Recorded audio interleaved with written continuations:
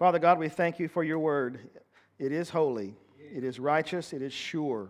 It is a solid and firm foundation. And we thank you, God, for giving it to us, for revealing your Son within its pages, for showing us his glory, for showing us a way to come to you, to be reconciled with you. Father, I pray that this word touch us in a special way, that we surrender ourselves to it. Give us humility to receive it. Fertilize the ground of our souls, Lord, to receive that seed. In Jesus' name we pray. Amen. So, we began last week talking about the breath of God, which is this word. The Bible says that all Scripture is inspired by God, and literally translated, all Scripture is breathed out. God breathed this Scripture, is the breath of God, comes straight from the mouth of God, written by holy men of old, as the text tells us, through the guidance and the direction of the Holy Spirit. The Bible is our basis. Amen. It is our foundation. It is our authority.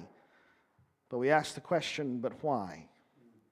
Can we actually trust what the Bible says, or is it just a matter of pure, blind faith?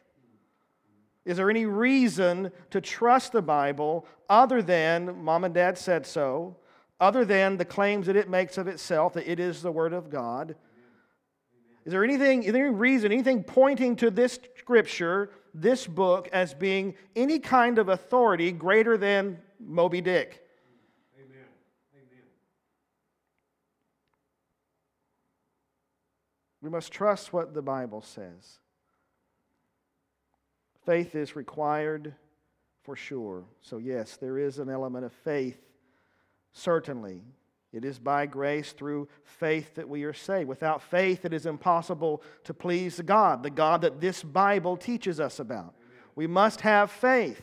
The matter cannot be settled in science, and it cannot be settled in history.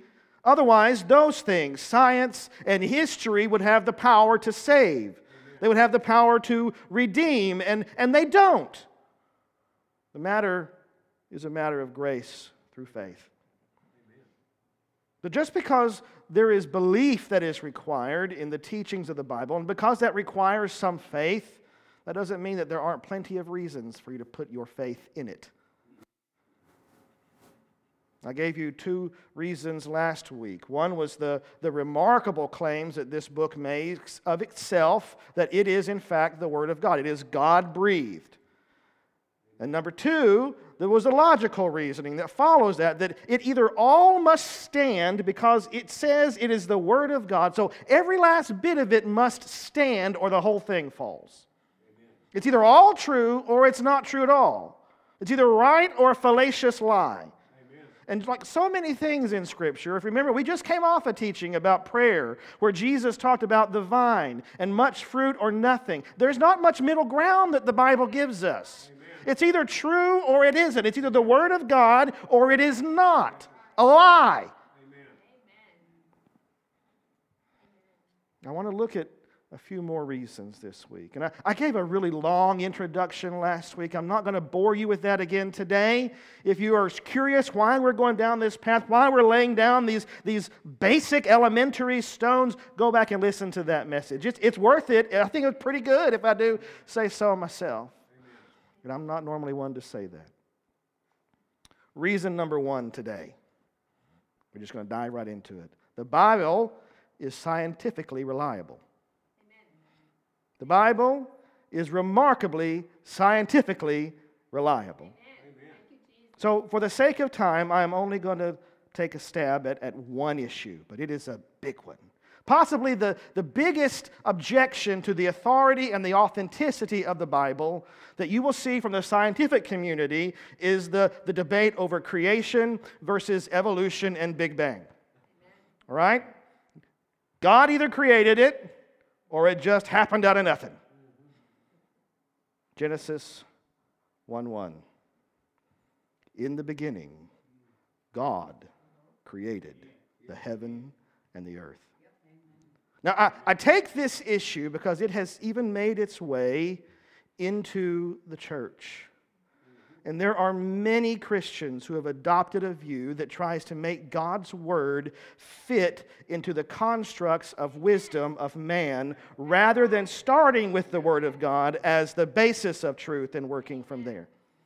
Now, I'll go ahead and apologize to you up front. Today is going to be a bit of an academic exercise. So if that's not your cup of tea, I'm sorry. That doesn't mean you won't get anything out of it. Just bear with me. Just bear with me. In the beginning, God created the heavens and the earth. According to the Bible, which is, as we discussed, the Word of God, without error, the universe and the earth were created in 6 literal days. Not 6 billion years, not 6 ages, not 6 figurative days, but 6 days, 6 24-hour periods. Every other place in the Old Testament and New Testament text where that word day is used, it refers to a 24-hour period. Unmistakably, unquestionably, the evening and the morning were the same day. 24 hours. Not 6 billion years, not an age, not whatever. A day is 1,000 years, so God may have taken His time. No, He said it was a day. Amen. On the first day, on the second day, and the evening and the morning were the third day. 6 literal days, and all that happened about 6,000 years ago. Not 14 billion years ago. And then around 3,400 years ago, there was a great global catastrophic flood that wiped out all the land-dwelling life with the exception of those that were saved on the ark that Noah built. This is the biblical account, and it is remarkably reliable if you are not blinded by the false religion of atheistic naturalism. Amen. I call it a religion because those who hold to those beliefs, the beliefs that say that something came out of nothing, something came from nothing. Do you hear what I'm saying? Something came from nothing without cause. It just happened.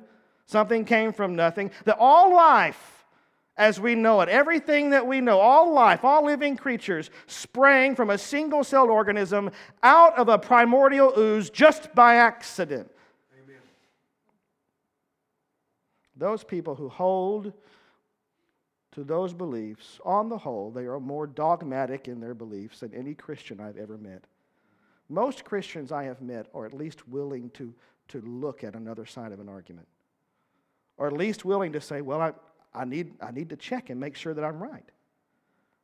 These guys, I'm telling you, it's a religious conviction that they have to their beliefs. Just like any religion, they require faith because they have to make huge leaps to make these arguments hold. And just like any religion, they have a God that they worship, and that God is man. To hold these beliefs, they have to ignore mountains of evidence to the contrary. To say that something sprang from nothing 17 plus billion years ago, to say that all life evolved from a single-celled organism that accidentally sprang out of a primordial ooze ignores mountains of evidence to the contrary, leaps of faith to support these views. Amen. Make no mistake about it.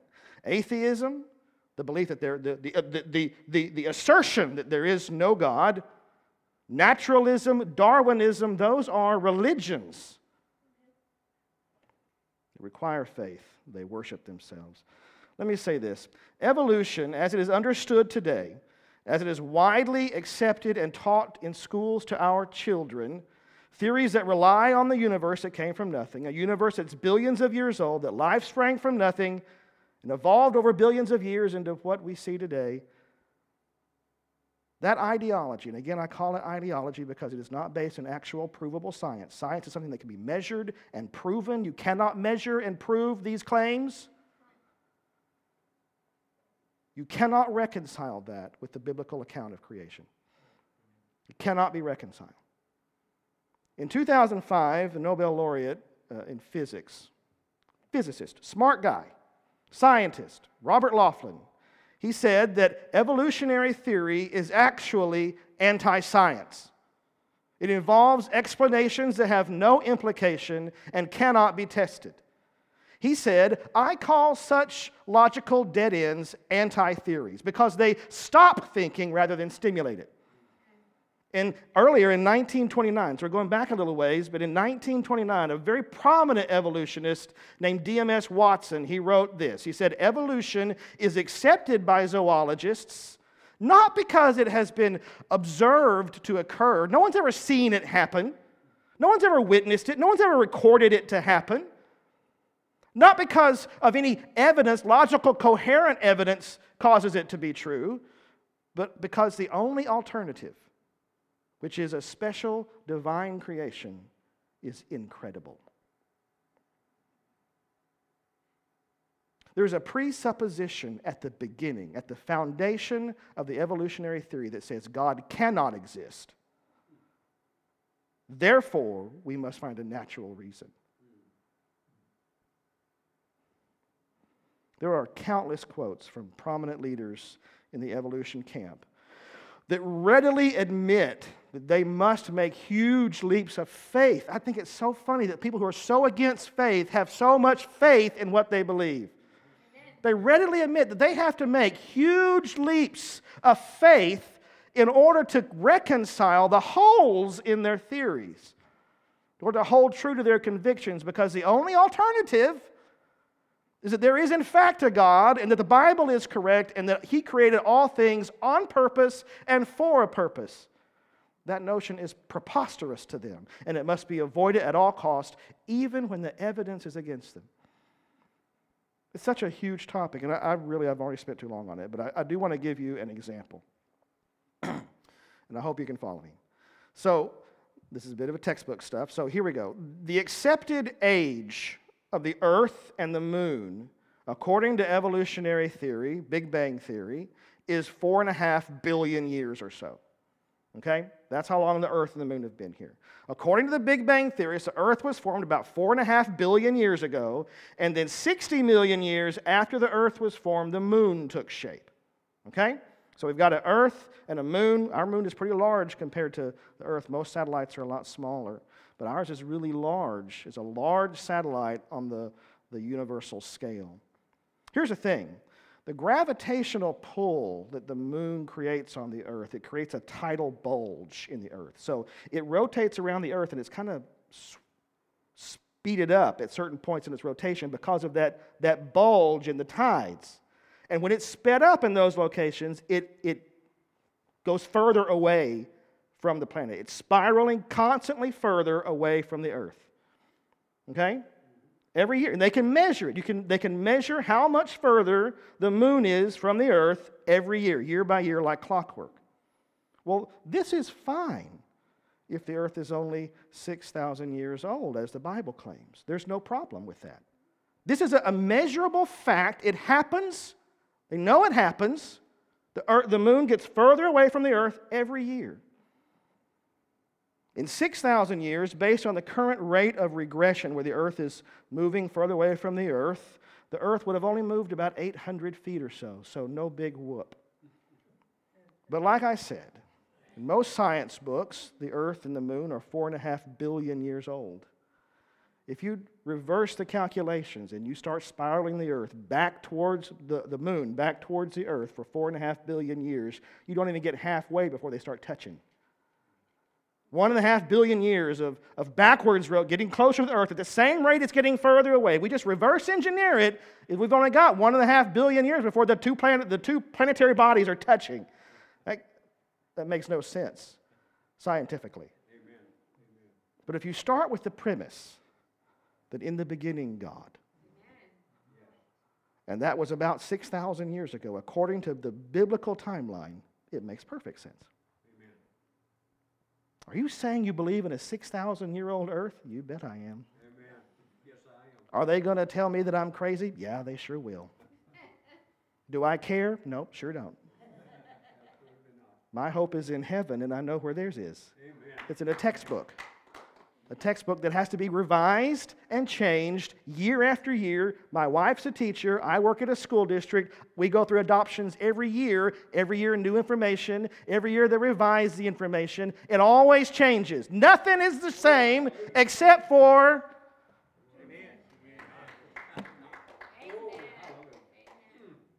Okay, one more and I got to move on from this. In recent years, there have been many findings of these wondrously preserved, and I'm using quotations, wondrously preserved biological materials that were found in supposedly ancient rock layers and fossils. Now, there's one discovery where they discovered a biological material inside the femur of a Tyrannosaurus rex. And it was literally flexible connective tissue inside this fossilized bone, whole intact cells, blood vessels with branched. And they were like, we don't know what to do with this. We don't know what to do with this. According to evolutionists, this dinosaur tissue had to be at least 65 million years old, because that's when the dinosaurs lived.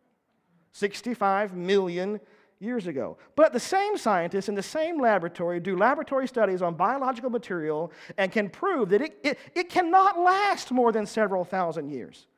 Forget millions. Forget millions. It's not possible for it to last that long. Could it be that the evolutionists are wrong about how long ago dinosaurs lived? Are you saying that dinosaurs walked the earth as little as 6,000 years ago? You bet I am. Does it ignore science to say that? No, ma'am, it does not. No, it does not. Because here's the like I said, they're starting from a point that presupposes there cannot be a divine. If the divine is invoked for an explanation, then you are ignorant. We must find, and so let me tell you, just Google some of the theories about how life got here. It is acceptable to believe that Earth was seeded, life from Earth was seeded by alien civilizations. When in all of our searching and all of the advanced knowledge that we have and the telescopes and the radios and all that, Sputnik's been out there and Voyager's been out there, we've never seen signs of an intelligent life in all the universe. But they came and seeded Earth. I mean, it's okay to believe that. No one looks at you and says, you're crazy. But you say that God breathed life into man. In the beginning, God created, and now you're a lunatic. You're a religious zealot. I worried about preaching this and taking this stand because, Christians like to try to reconcile the Bible with the world because they don't want to feel apart. We don't want to be criticized and ridiculed for believing this. We're made fun of. If a presidential candidate got up, remember Mike Huckabee when he ran for president? They grilled him about it. You believe in a 6,000-year-old earth? And they thought he was a crazy person if he answered, yeah, I do. Well, that just automatically disqualifies you for running for president because clearly you're wrong. Well, no, this word stands. They're presupposing a beginning and an end to their conclusion. I mean, the conclusion is biased. The science is built around the already established conclusion. Amen. My point is this. There are so many questions in science that could be answered if the Bible was our starting point rather than being rejected at all cost. No, the Bible is not a science textbook, and it shouldn't be treated as such. That was never the intent or purpose for it. But where it touches science, just like where it touches life and godliness, it is without error. Colossians 2:8. We are warned, beware lest any man spoil you through philosophy and vain deceit, after the tradition of men, after the rudiments of the world, and not after Christ. That leads me to number 2. Second point today is the Bible is historically reliable. It is historically reliable. Now, of course, just like with anything, just like with the science aspects of it, anything that has to do with Scripture, there are prominent voices that try to discredit what the Bible has to say. The most powerful weapon in Satan's arsenal against God's people, against the people of the world, And he will try to use this power, this weapon is deception. And he will try to deceive the world any chance he gets. But the Bible can be trusted because it is historically accurate.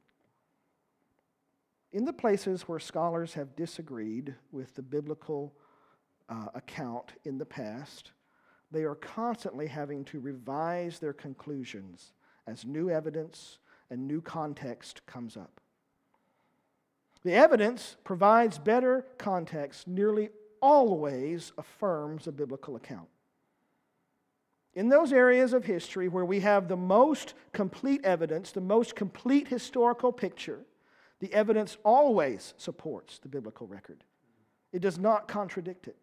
Amen. Let me give you an example. Many skeptics, for a long time, believed that King David was a myth. Just like they believed that Abraham was a myth. In other words, he didn't exist. They believed this because they could not find any references to David outside of the biblical text. So do you see where the standard isn't taken from the Bible? The Bible is held up and scrutinized. This is the thing that has to be proved, not proof taken from it.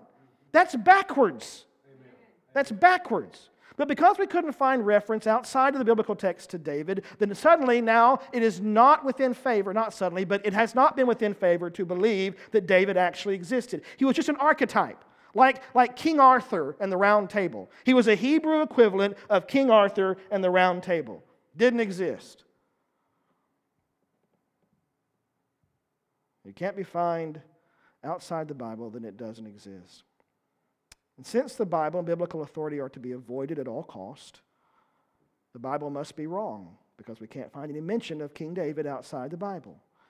But time and time again, when they have said the Bible is wrong, once new evidence shows up that proves them otherwise, they have to run scrambling to change their stories, and no one seems to mind that they are so often wrong.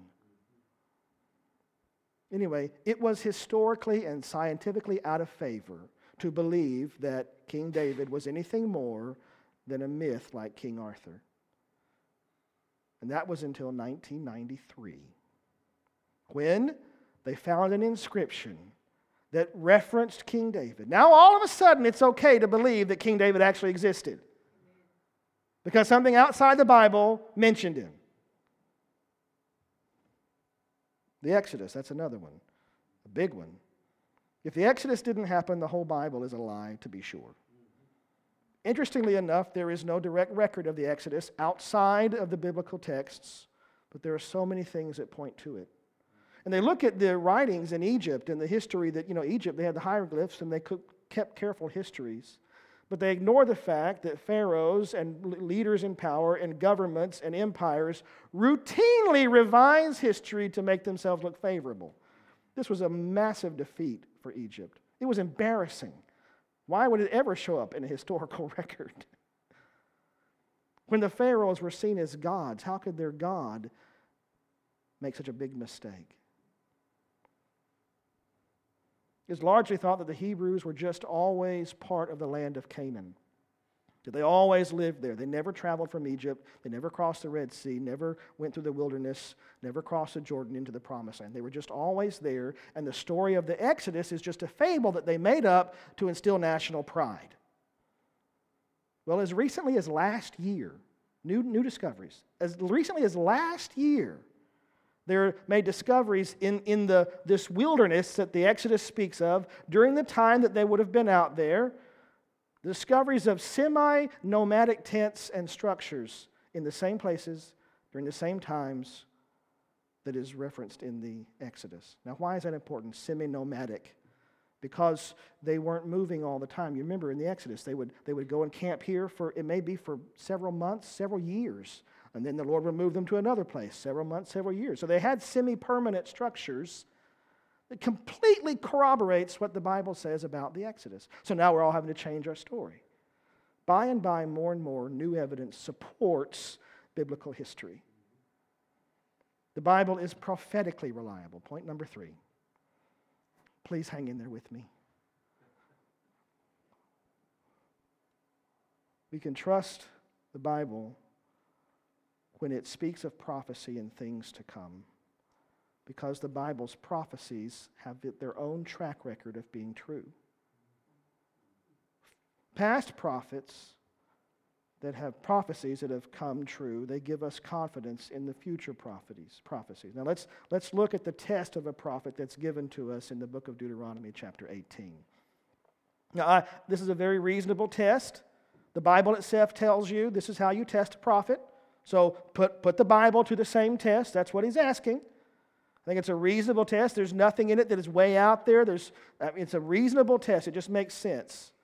In Deuteronomy 18, verse 20, Moses is writing, and he's just prophesied that God is going to raise up another prophet like himself, and this prophet will speak the words of God. He's talking about Jesus. But then in verse 20 of chapter 18, he says, "But the prophet which shall presume to speak a word in my name," talking about the Lord, "which I have not commanded him to speak, or that shall speak in the name of other gods, even that prophet shall die. And if thou say in thine heart, how will we know that which the Lord has not spoken?" How are we going to know what is from God and what's not from God? "When a prophet speaks in the name of the Lord, if the thing follow not, if it doesn't happen, if it doesn't come to pass, that is the thing which the Lord has not spoken. But the prophet has spoken it presumptuously. Thou shalt not be afraid of him."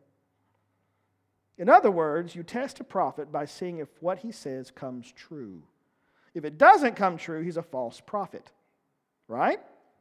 Oh, and we just excuse them. How many people have predicted the end of the world this year, and then 2 years from now they're back on TV doing it again, and no one says, the producers aren't afraid to put this same guy on TV to say the same thing that he said 2 years. I wouldn't have the guy on. You were wrong the last time. What makes you think you're going to be right now? Amen. The Bible says if what he says is going to happen doesn't happen, that's your first clue. This guy isn't from the Lord. He's not a real prophet. He's not a real prophet. Now, I've got to get a word of caution here. The easiest way to accurately predict the future is to do it after it's already happened. And that is what you find most happening today. It's easy to look at something 20 years ago and say, I knew that was happening, or I knew that was going to happen. We're not talking about that kind of prophecy. That's not prophecy. An example of that is the Bible code. You familiar with the Bible code? Oh, please. So people believe that there are secret, hidden messages of prophecy hidden in the Hebrew text. So if you can skip every 2,227th letter and it spells a name, and that name crosses some kind of event in the text, it has close proximity, and close proximity is a wide margin to begin with, then that's prophesying something. There's this hidden code in the Bible that it requires a computer algorithm to decipher, and knowledge of history to decipher. That's this hidden prophecy. Well, that only works if you know what you're looking for after the fact. It made huge news here a while back. The Bible code predicted Yitzhak Rabin was going to be assassinated. How would you have even known to search for Yitzhak Rabin? You didn't know his name until after the fact. You can make anything fit anything. Surprisingly enough, they've done the same thing, this Bible code, process that they use with the book of Moby Dick. And surprising things have come out of it. Come on.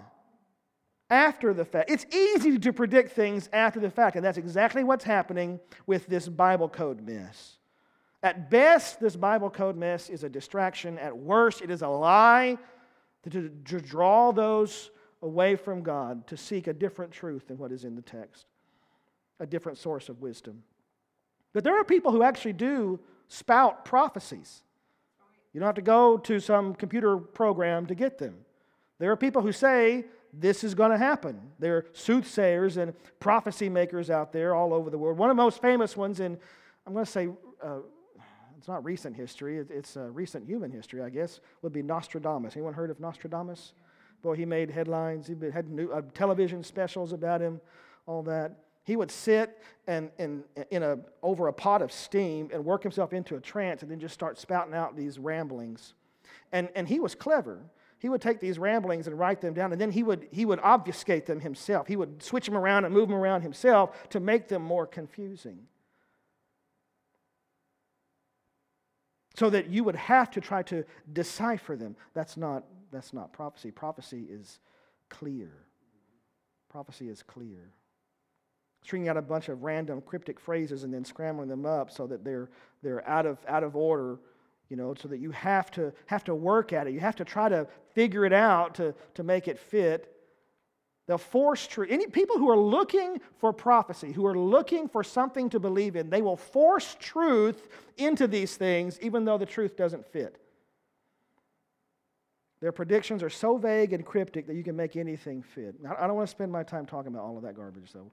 We have a prophetic book that is authentic. Amen. Amen. It is authoritative because it is breathed by God and because it has a track record of being correct about its predictions. So let me give you an example. There are many. I'm just going to give you one. Look at Isaiah 44. Here is a biblical prophecy that came true. It is supported by secular history. It is not vague. It is not cryptic. In fact, it is quite precise. I've got about 8 verses, four verses to read. They're long, so just bear with me. Isaiah 44, beginning in verse 24. Thus saith the Lord, thy Redeemer, and he that formed thee from the womb. I am the Lord that maketh all things, that stretcheth forth the heavens alone, that spreadeth abroad the earth by myself, that frustrateth the tokens of the liars, and maketh diviners mad. In other words, he makes prophesiers crazy. That turneth wise men backward, and maketh their knowledge foolish.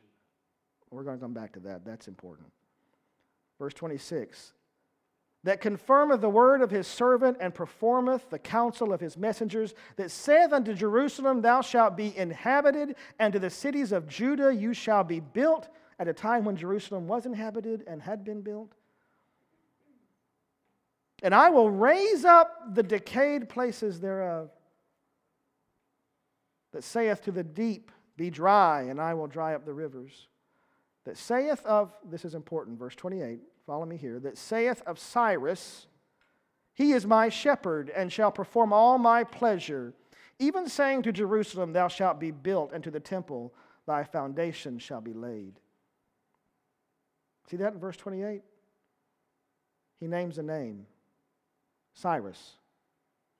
Now this guy would one day be the king of Persia. Isaiah is writing this, and Cyrus had not been born yet. Actually, he's writing it about 100 years before Cyrus was going to be born, and 170 years before he would ever be king. In fact, this was written before Israel was ever even taken into Babylonian captivity. So he's talking about a redemption and a rebuilding that wasn't even needed yet. They were taken into Babylonian captivity, but then for 70 years, and that was prophesied in Isaiah, and then the Persian Empire would come in and it would defeat the Babylonians, and all this is written in the text, but I find this so compelling that this Persian king, King Cyrus, who is in fact the one who released the Israelites from their 70 years of captivity and told them they could go back and rebuild the temple and rebuild Jerusalem, he was named by God and defined on purpose, defined in his purpose 100 years before he was ever born. Verse 28, Cyrus is my shepherd. He will fulfill my purpose. Jerusalem shall be built, and the temple foundations laid. And we know from biblical history that's exactly what happened. He said, go, and he provided the means to go, and then they built the temple, they built the foundations, they rebuilt Jerusalem, just exactly as the Scripture said. Folks, that's just one. And I only picked that one because it's quick and easy. There are some that we'd have to break apart, but I mean, it is like a laser point accurate for its historical prophecy to say hundreds of years before it happened, and then it just happens just precisely like the Word of God said it would. My point is this: the Bible's accuracy in prophecies that have been fulfilled, some of them have taken hundreds of years, but they guarantee fulfillment of other prophecies that have not yet come to fulfillment. Amen. This is how God builds trust of His people. He builds it by doing what He says He's going to do. Who am I to say, well, He's not right, or He got it right in these things, but He's not right over here? When he says he's coming again to judge the living and the dead, who am I to discount that? Number 4, the test of time. No other book has been more challenged. No other book has been more dissected and more studied. No other book has been more scrutinized or more criticized. No other book has been more attacked time and time again by governments and cult leaders, philosophers, by scientists. No other book has been more maligned by social circles. No other book has ever been more scorned by artists and musicians and poets and authors. No literary work in all of human history has ever endured more abuse and challenge. No other book has ever been as tested and tried throughout time than this precious word, and yet it endures. Every demon in hell has taken aim at this holy word. Satan has unleashed the full weight and fervent heat of his hatred to put holes in God's holy word. You know, he thought he had done it once and for all. He thought he had finished that fight when he nailed the word to the tree. Amen. And he hung him high for all the world to see, the crucified, defeated word. What he did not know was that in his defeat was Satan's defeat. Amen. It was Christ's victory, Satan's defeat. Amen. The sovereign grace of God, the word remains. The word is risen. The word is alive, and the word is well. And that same word, revealed in the pages of this book, still stands. He stands beside the Father, at the right hand of the Father, making intercession for me and for you all the day long, because we need it. Amen. Amen. Thank you, Lord. Thank you, Jesus. This word still has the power to transform lives. It is still sharp enough to chisel away at the hearts of stone. It has a power to convict the conscience. It is still quick and powerful enough to bring life to the dead and hardened souls of men. Jesus said, the grass withers and the flower fades. You know, mountains are going to crumble. Nations will rise and fall. Nations have risen and fallen. Empires have risen and fallen. Cultures will shift like the shifting sands of the desert. Opinions are going to swing like a pendulum back and forth. But this book, amen, this holy Word of God stands strong and sure, a solid foundation. Show me any other work of the hands of man that has been able to stand the test of time like that. You can't. You can't.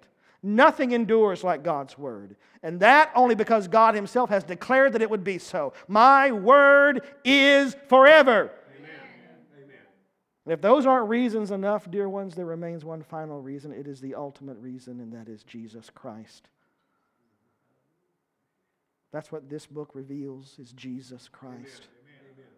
Without Him, all is lost. There is no hope for the world. There is no blessed assurance. There is no reason for suffering. There is no hope for better. Amen.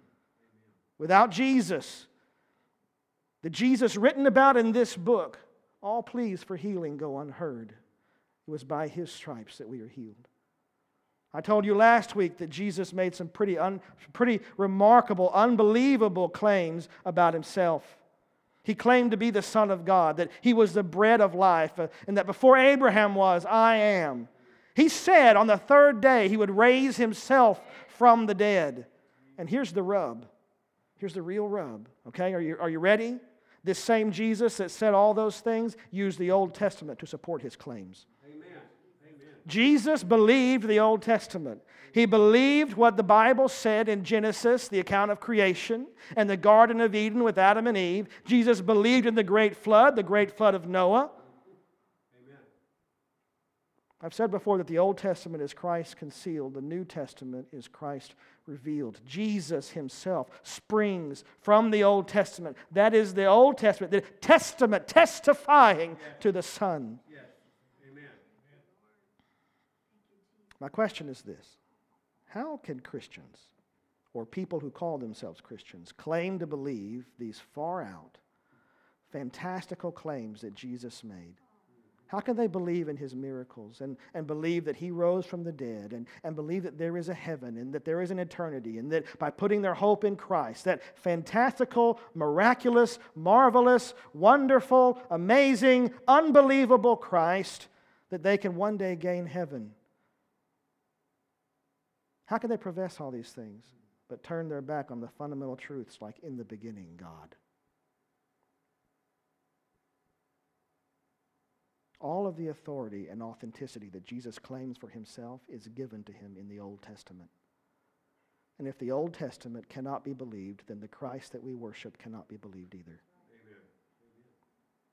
And there goes hope for life after death, for heaven, for being reunited with loved ones. There goes all hope for real, enduring, abiding joy in this life. I trust the Bible. Amen. I believe it is what it says it is, the infallible, living, holy Word of God. And we have to start there. We cannot build on any other foundation because all other foundations will crumble under the weight of the truth of what God has called us into. Amen. I cannot prove beyond a shadow of a doubt that any of this is really God's Word. I cannot literally take you into the throne room of heaven and give you an audience with the God and author of this book. If I could, some people still would not believe. Amen. In fact, Jesus, when he's telling the story about Lazarus and the rich man went to hell, and he said over to Lazarus who was in heaven, he said to God, send Lazarus to my brothers and sisters to testify, to tell them about this awful place, so they won't have to come here too. And the Lord said, if they didn't believe Moses and the prophets, they won't believe someone who was raised from the dead either. Amen. Amen. I could take you to the throne room of heaven and some still wouldn't believe. There are people that walked and talked with Jesus and they still didn't believe. This is why Christianity is a religion and not a science. We have a God revealed in the pages of this holy word, and we must have faith. Amen. At some point, you must bridge the gap from doubt into belief. I can only give you the markers, the signs that point the way. There are so many of them. It's like driving down a highway and seeing 30 signs that say, danger ahead, the bridge is out, but just ignoring them because you haven't actually seen the bridge yet. Amen. Amen. There are signposts everywhere. And they are convincing and glorious to behold if you'll open your eyes with just a little bit of faith. Amen. So my purpose in these two messages over the last 2 weeks has been to hold up this book, this precious book, as authority. To show you that we can trust what it says. That it is, in fact, authoritative as the holy word of God. Because without that as our starting point, nothing else matters. Amen. Real faith and confidence in the authority and authenticity of this word is what leads to real and lasting change in your life. Without that faith, you look at the Bible and you say, well, yeah, but... Without that faith, you say, I mean it really doesn't mean that. Without that kind of faith that this book is authoritative, that it is authentic, it is true, and it has power, and it has authority, without that faith, nothing in it will change you. You won't bend your life to match a word that you don't trust. There are difficult things to swallow in this book. But remember back in Isaiah 44:25? He is the God. He is this God. What does it say? He is the God who frustrates the signs of liars, makes fools of diviners, and this is the big one, who turns wise men back. He turns wise men back. In the King James, it says backwards, and makes their knowledge foolish. Sometimes when I approach the Scripture, I look at it like this text. The harder it is for me to swallow, the more opposed it is to my current understanding, the more right it must be, because he turns my wisdom backwards. Amen. Amen. Which means the more wrong I must be, and the more grateful I am for the mercy he shows me. Amen.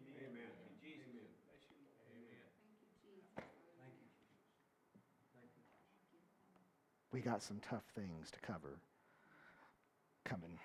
Amen. Amen. Do you trust it? That's the question. Do you trust it? Amen. And more than do you trust it, are you willing to bend yourself to it? Yes. Shake your heads, but be careful doing it. Jesus said, you don't know what you're asking for. Foxes have holes, but the Son of Man has no place to lay his head. You don't know what you're asking for when you say, I want to come follow you. There's hard truth in this word. Do you trust it? Let us pray. Father God, we thank you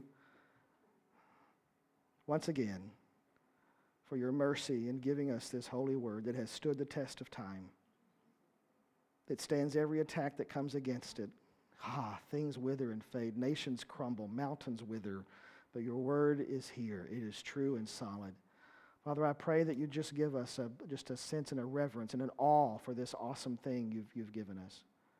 Help us to bend ourselves to it, submit ourselves willingly, because we know that you turn my wisdom backwards, and your way is the better way. Your ways are higher than my ways.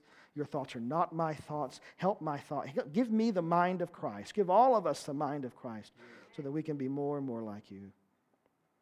Protect us as we go our separate ways, Lord. Keep us in the fellowship and bring us back. In Jesus' name we pray. Amen.